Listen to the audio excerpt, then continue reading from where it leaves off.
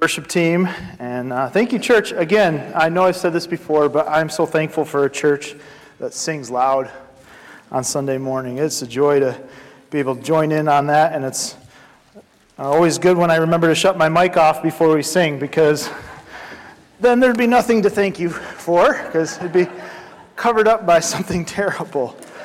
Oh my goodness. That almost happened today. You might be understanding that. So happy Palm Sunday. I hope that you've gathered a little bit as to what Palm Sunday is pointing towards. As we sang a lot about his lordship and how great of a Lord he is, I'm so thankful to be able to sing that because I believe that. And if you're not familiar with the story of what Palm Sunday came from, we'll talk about that for a moment because it's going to point to where we end up in the text here in a few moments. But during Jesus' ministry, he entered what we call Holy Week, but before Holy Week, he arrived at Jerusalem, knowing what he was there to do was to be a sacrificial lamb. And as he arrived to Jerusalem, fulfilling prophecies literally step by step as he neared Jerusalem, he was granted by chance, some of which we just sang, Hosanna on the highest, Hosanna to the Son of David, Hosanna to the one who comes in the name of the Lord, even the King of Israel, they say. And see, what they saw was Jesus was arriving as a king because that's what they were looking for, was a Messiah, a king. And so they were recognizing that. But it wasn't the type of king that they were expecting, right? You and I know how the story goes. What they had in their mind as a king was someone who was going to rescue them from the oppression of Rome, who was going to clear up all the dysfunction that existed and how they related to God through this really kind of complicated and impacted by man, like the Pharisees and the Sadducees system of sacrifice and worship. They were relying on someone to come and be a king who's going to take care of all that. And he did, but not how they expected. See, because he was coming as a lamb also. So we have this idea of Jesus who arrives as the Lord and the Lamb. And kind of the opposite dichotomy is true for you and I, right? We really hold to the fact that he is the Lamb, and what he said on the cross in John 19, it is finished, is something we cling to. That is a sacrificial lamb sacrificed on Calvary, shedding his blood to purchase us for God, clean us for God so we could have a relationship with God. He is the Lamb. We hold to that, but we really wrestle with and need to spend a little bit more time talking about how he's the Lord. There's this territory in my heart, and probably yours too, that we don't want to give over. And we hold back, control over something. Pastor Nathan talks a lot about how it's my kingdom come, my will be done, versus your kingdom come, your will be done. So we could talk about that for Palm Sunday, and that would be appropriate. It's called the triumphal entry. It's a time where all the Gospels cover the same story and the same part of the story, where Jesus arrives at Jerusalem to be king and to be lamb. As Pastor Nathan and I were talking about this Sunday, though, one option he gave me or offered me that we could do and spend time in God's Word for is to share with you something that we've talked about with the youth group this year. One of my responsibilities is teaching on Sunday nights with our youth group, and I enjoy it. This year has been pretty challenging, and you'll see why here in a moment. What we did was we asked the students, what's a question, if you could ask an anonymous question and have it answered in a youth lesson, what's something you would like talked about? So last year and the beginning of this year, we took in questions, and they wrote down things that they were worried about or concerned about how God works and who he is, what our lives are like in light of temptation and trial and pain. And you'd be impressed if you saw this list of questions. I've shared it with some of you. You might have seen some of them or heard me talk about them, but you would be impressed. You should be proud of our students. And so some of the hardest studying I've had to do was to figure out how in 25, 30 minutes to answer for these teens who really want to know how God works and who he is and how they can live right. How can they serve God out of love and not obligation? That's one of the questions they ask. So the question that I landed on tonight, I'm going to read it to you just how it was submitted by the students so you can hear how they worded it. I don't know who wrote this. You're probably out there or listening online. But we're going to look at this question, and then like we did with the youth group, I'm going to break it down into a couple different topics or stages of the question that I think will be helpful for us, and we'll drill down on the last kind of remaining issue, what I think is the heart of this question that this student asks. And you'll see, Lord willing, by the time that we're done, it's a question that you're asking. It's a question that has caused a lot of your friends or family or people that you grew up with to walk away from Christ, to shut the door on their faith, to give up. And my hope is, by God's will, that he would use this time in his word to convince you of the truth, show you the truth that answers this question, and it helps us to do the exact opposite. It helps us to trust him even more, to strengthen our relationship with him even more as a result of this question. So the question is, I'm going to read it, but it'll be on the slides behind me. It goes like this. If Jesus is able to change us into better people when we accept him as Savior, then why can't he just make all of us into perfect people and get rid of all struggling? That's a good one, right? If Jesus is able to change us into better people when we accept him as our Savior, then why can't he just make all of us into perfect people and get rid of all struggling? So I told you I'd break this down and kind of show you what we did with the youth group and then drill down and kind of the last part here. So first we said, well, is Jesus changing us into better people? Is he doing that? Is that part of the relationship that we have with him? And it gave us an awesome opportunity to talk about he's not just making you a better person on the outside, he's renewing your mind. He's changing the way you think. He's changing your priorities and assumptions from how you used to think and the choices you used to make to how he thinks, how he acts. That's why we call ourselves Christians. We're Christ-like, not only in action, but in thought. So he is making us into better people, but it's even better than that. He's changing our minds, our way of living down to the core. So he's doing that, and that leads us to the next part of this question then. Why can't he make us all into perfect people? And I think the implication here is instantly. Why isn't there a switch, right? When you accept Christ, everything's perfect. Maybe unlike me or like me, you don't fail anymore. You don't sin, there's no illness, there's no harm, and in fact, somehow you're protected against all the harm from other people because you're in Christ. Now, you are protected eternally, and I don't want to diminish that, but you know better than I do, or as well as I do, I should say, that you're not perfect instantly. That's why we gather around God's Word every week, so that we can become more like him in our thinking, have that renewal of our mind. It gave us an awesome opportunity to talk about sanctification, what God's doing in your life to prove that the work that we hold to on the cross actually does something for you and in you. So yeah, we talk about how the switch doesn't flip instantly. You're not a perfect person. And in fact, the Gospels relate the one known story of a perfect man who never sinned, who was sinless, living on earth in an imperfect earth, and shows us how terrible it can be to be perfect in an imperfect earth. Jesus didn't sin, didn't cause any of this harm that came on him, and yet was betrayed.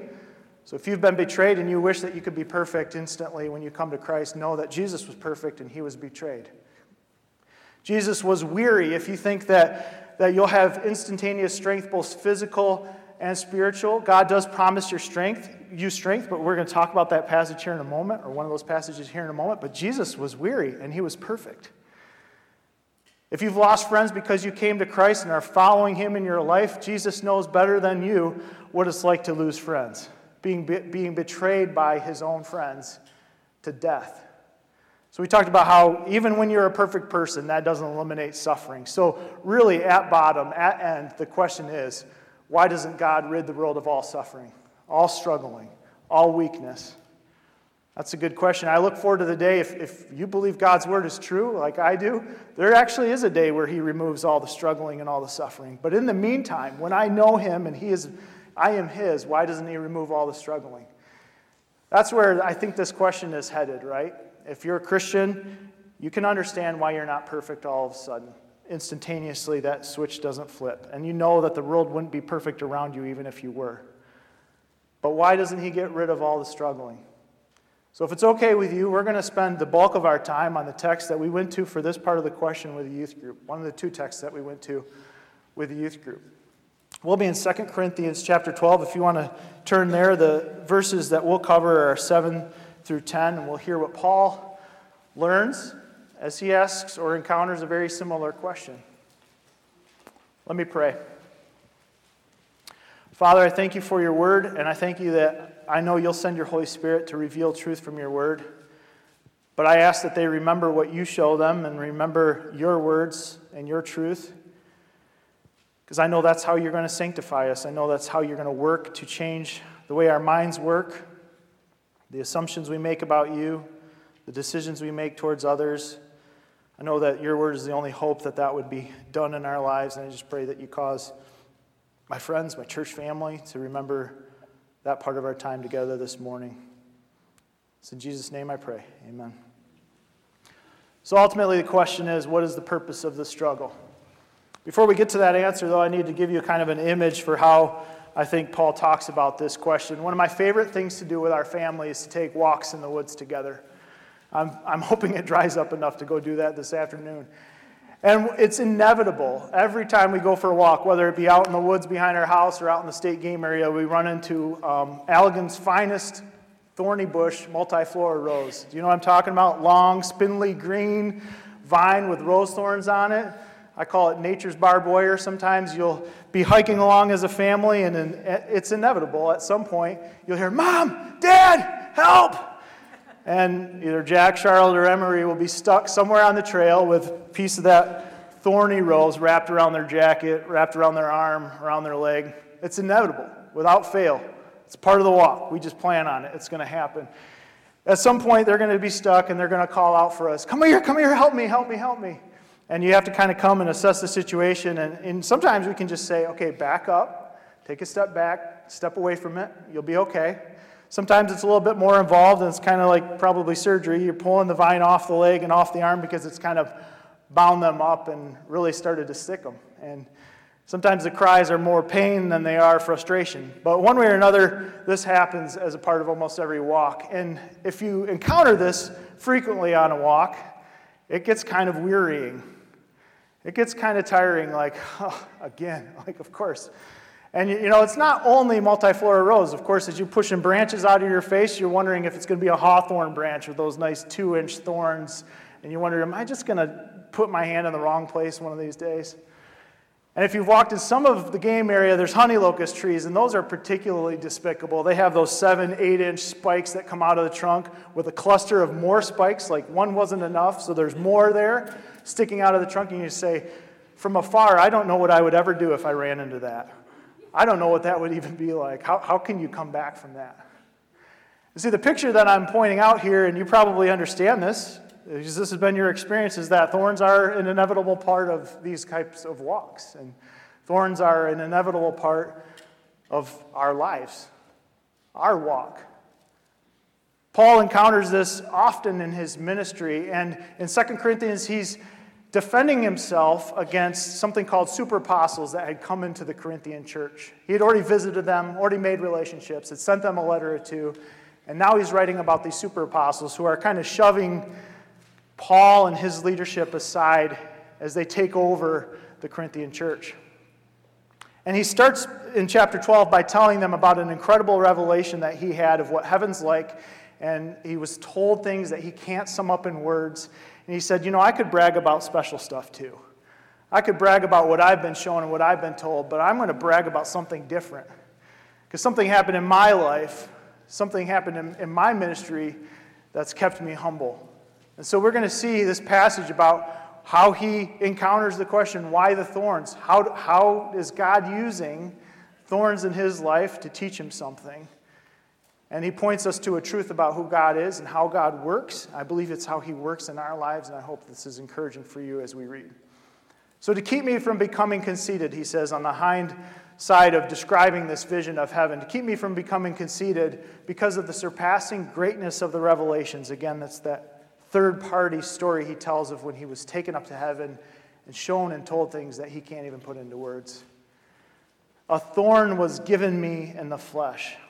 The word here he uses, thorn, is more like that honey locust spine, like a tent stake, like a boundary stake, something jabbing into his core. And he says, it was given to me in the flesh, a messenger of Satan to harass me. Does this phrase bother anybody? If it was given to him, who was it given by? Well, it was given by God with a purpose. We'll talk about that in a moment. But how is it also referred to as a messenger of Satan? Well, by this point, you're probably thinking about a thorn in your life. I don't really have to give you too many examples. I don't know for you if it was some type of loss of a job or a relationship, or if it was some person in your life who's consistently present and is a thorn. Or maybe for you, it's illness. Debilitating illness can be a thorn. These are all examples of what commentators think Paul's thorn might have been. But if you have that thorn, or you're thinking about that thorn, you also know that what the devil likes to do, because the word here, Satan, is accuser, adversary. What the devil likes to do is try to slide lies into your life along that thorn. He says, I know where you hurt. Let me tell you. This is because you're alone. Or I know how this hurts because you're weak. Or I know that this hurts this way because of a mistake you made years ago. I know this hurts really, really bad because God doesn't care. He's obviously left you on your own. I think what Paul is pointing out about this being a messenger of Satan, guys, is he knows that lies accompany these types of thorns. But the thorn itself isn't the lie. The thorn is something God has done to keep him from becoming conceited, to keep him humble as a servant of God.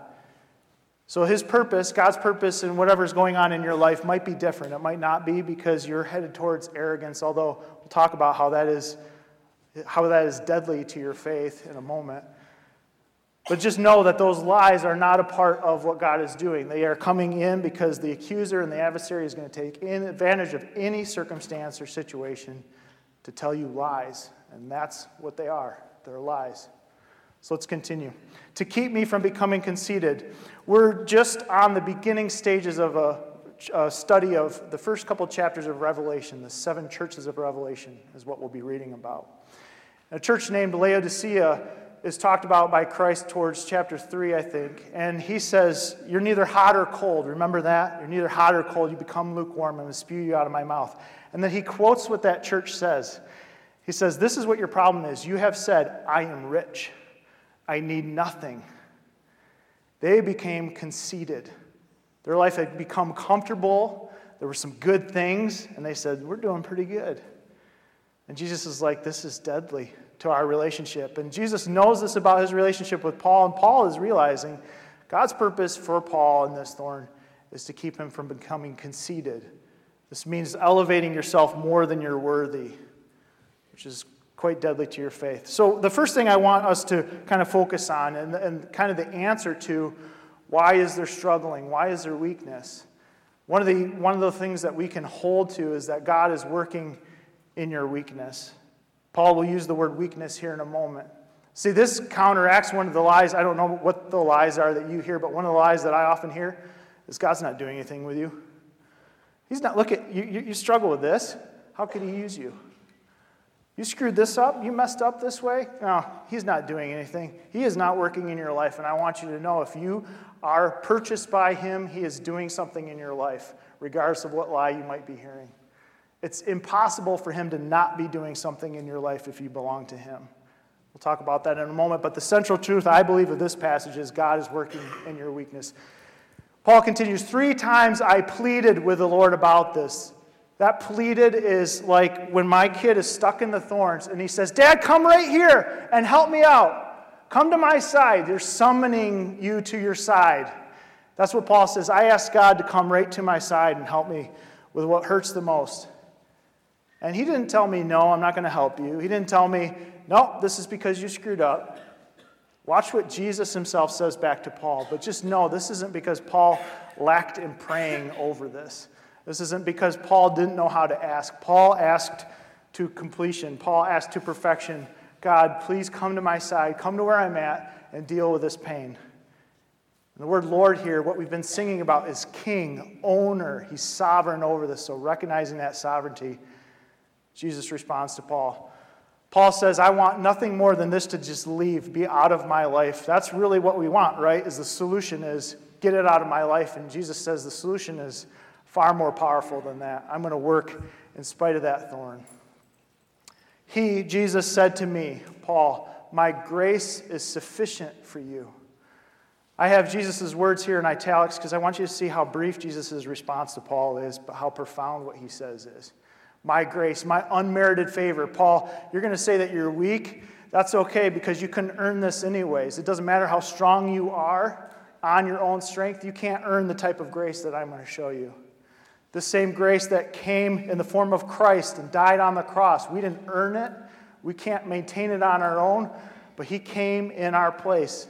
Jesus responds to Paul and says, My grace is sufficient. It will be enough. You will survive this because it's my grace. If it was only on you and only up to you, you wouldn't. But my grace is sufficient for you.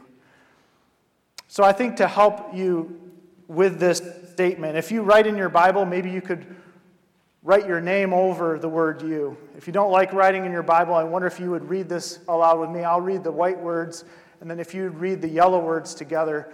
I want you to see that when you encounter these thorns in your life, that God's grace is sufficient for you also.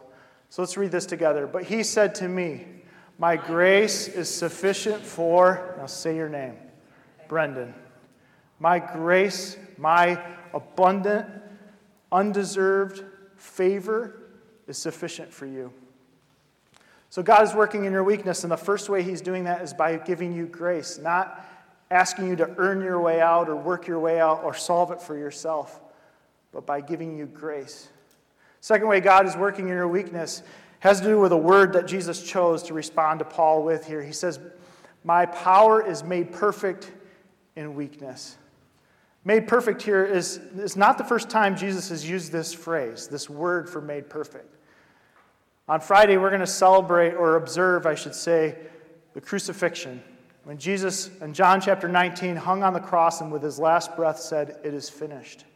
This truth that we hold on to is the core of what we believe, is that our sins are paid for forever, going forward. This type of word in its tense means it's finished now and permanently.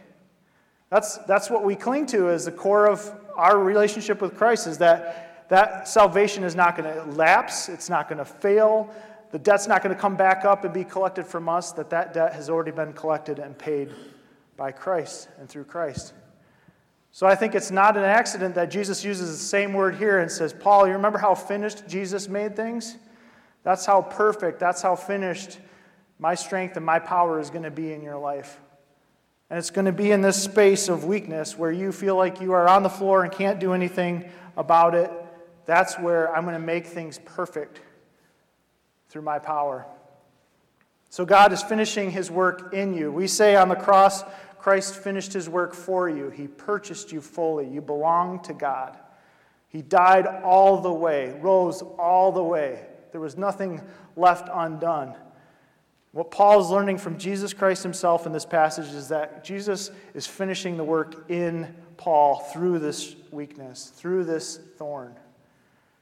He's making you more like him, more reliant on him, lest you become like so many others and like Laodicea, where they say, I have need of nothing, I'm rich.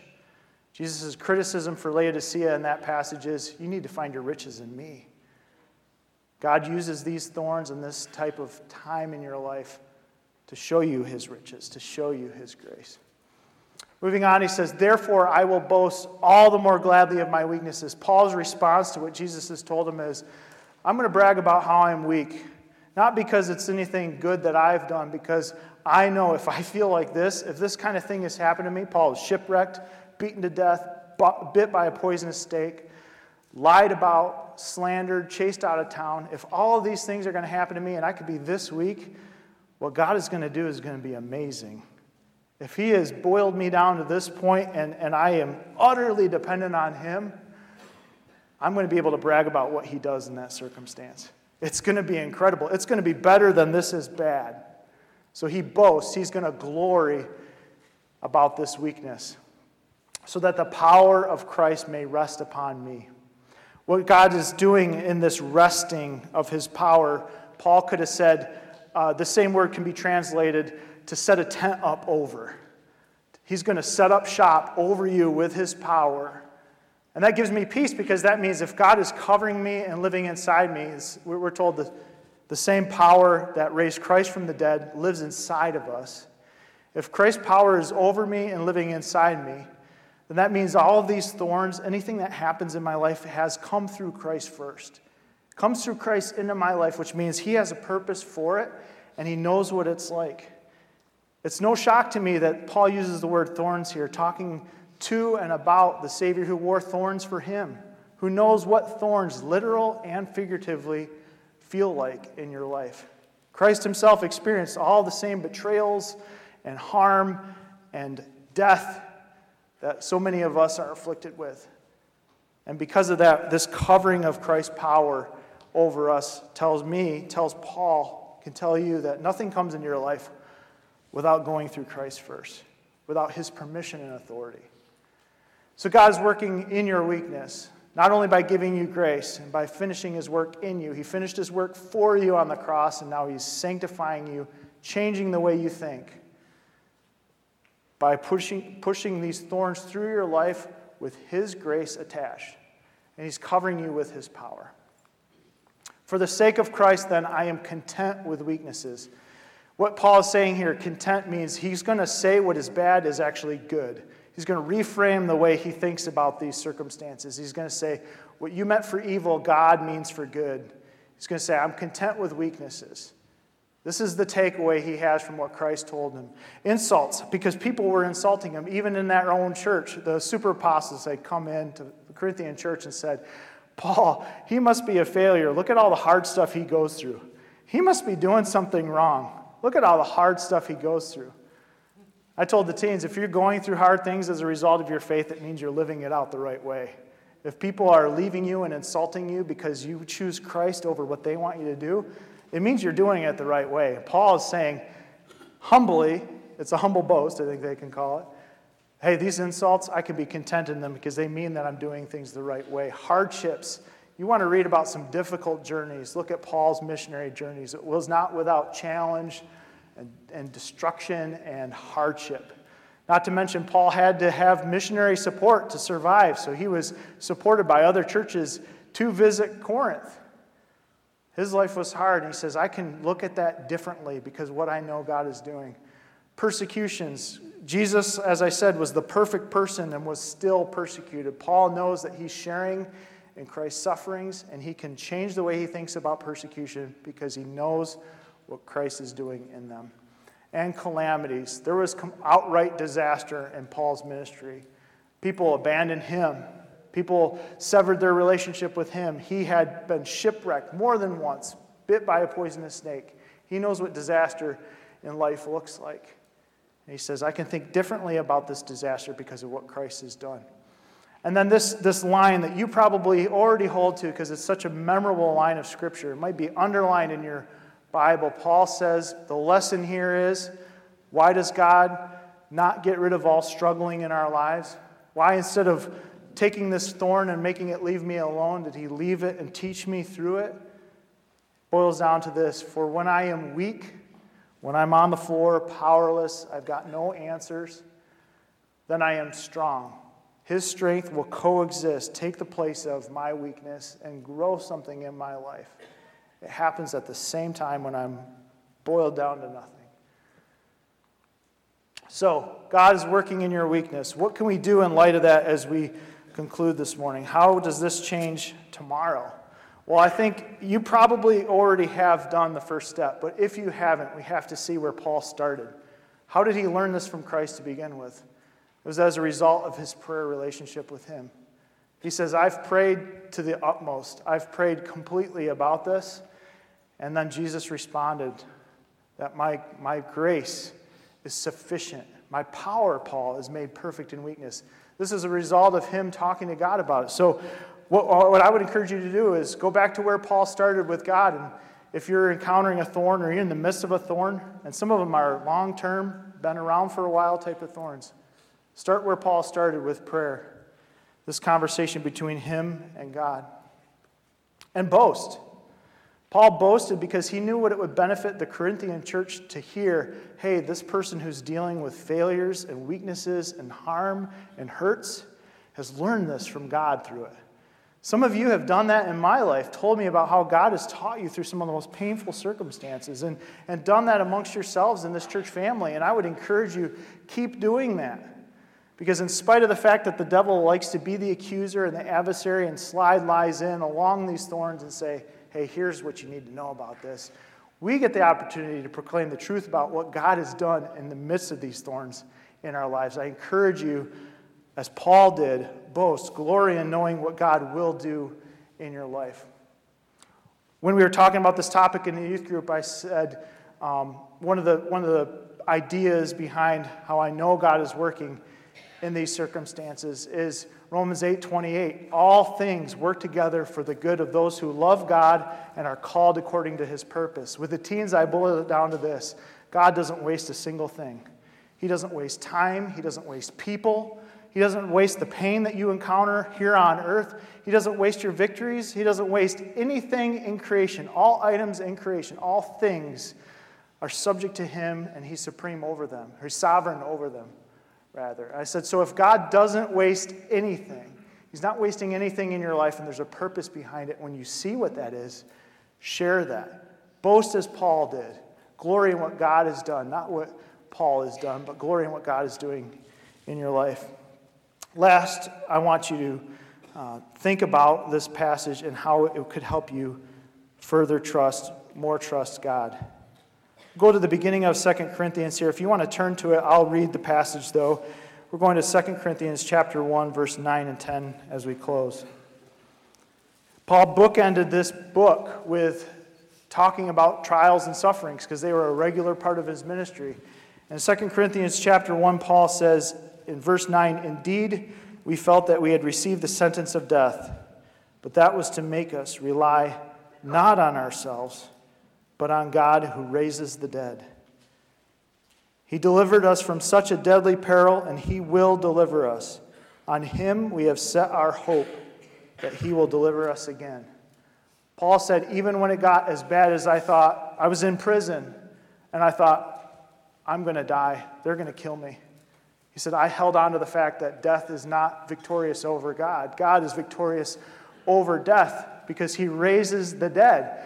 Paul's talking about Jesus in this passage. He says, I know that I don't even have to fear death itself because I serve a God who raises the dead. As he raised his own son back to life. He says he's delivered us from such a deadly peril and he will deliver us. So trust knowing God's delivered me before. Those thorns that I thought I had when I was a teenager that bound me up and wrapped around me like that vine in the woods, I'm still here. I've survived. God brought me through that, and he taught me something. So continue to trust God, knowing what he did deliver you from, he will deliver you from again. On him we have set our hope that he will deliver us again. What I know is this, is that God doesn't waste anything in your life. Any opportunity to speak in your life and to teach you. But I also know that in the midst of thorns, the adversary, the accuser, likes to try to slip lies in alongside those. So today we've been reminded about the truth from God's word that his grace is sufficient. When we feel like we don't have enough, it's because he does. And his strength is working in us through his power that rests over you. So when you feel vulnerable and exposed and just beat down, know that he's covering you and has authority over your life if you are his. I hope that you can put your trust in him this morning. And if you haven't, if you say, I would like to be covered like this, and I would love the protection of Christ over my life and in my life, and to feel strength that's not from myself because I got nothing left. I'd love for you to know the Savior that saved Paul and saved me and did defeat death on our behalf. I encourage you to speak to one of us about that. I'd love to talk to you about that after this service. I'd love for you to come on Good Friday and on Easter where we really talk about how he defeats death. Let's pray. Father, I thank you for using thorns in our lives to teach us. God, I pray that we would not become conceited and that we'd not become self-sufficient without you. Father, I know we wrestle with lordship and giving you our hearts, and I just ask that you'd use this passage to weigh on those of us who need to turn more of our heart over to you, and the final bit of territory that somehow we don't trust you with, that we would trust you fully and see that you are good. And although we can't predict you or control you, you are dependable. God, just show that to your people this week as they go out and encounter new thorns, new struggles, new insults, new hardships. Show yourself faithful in their lives as you have in mine. In Jesus' name I pray. Amen.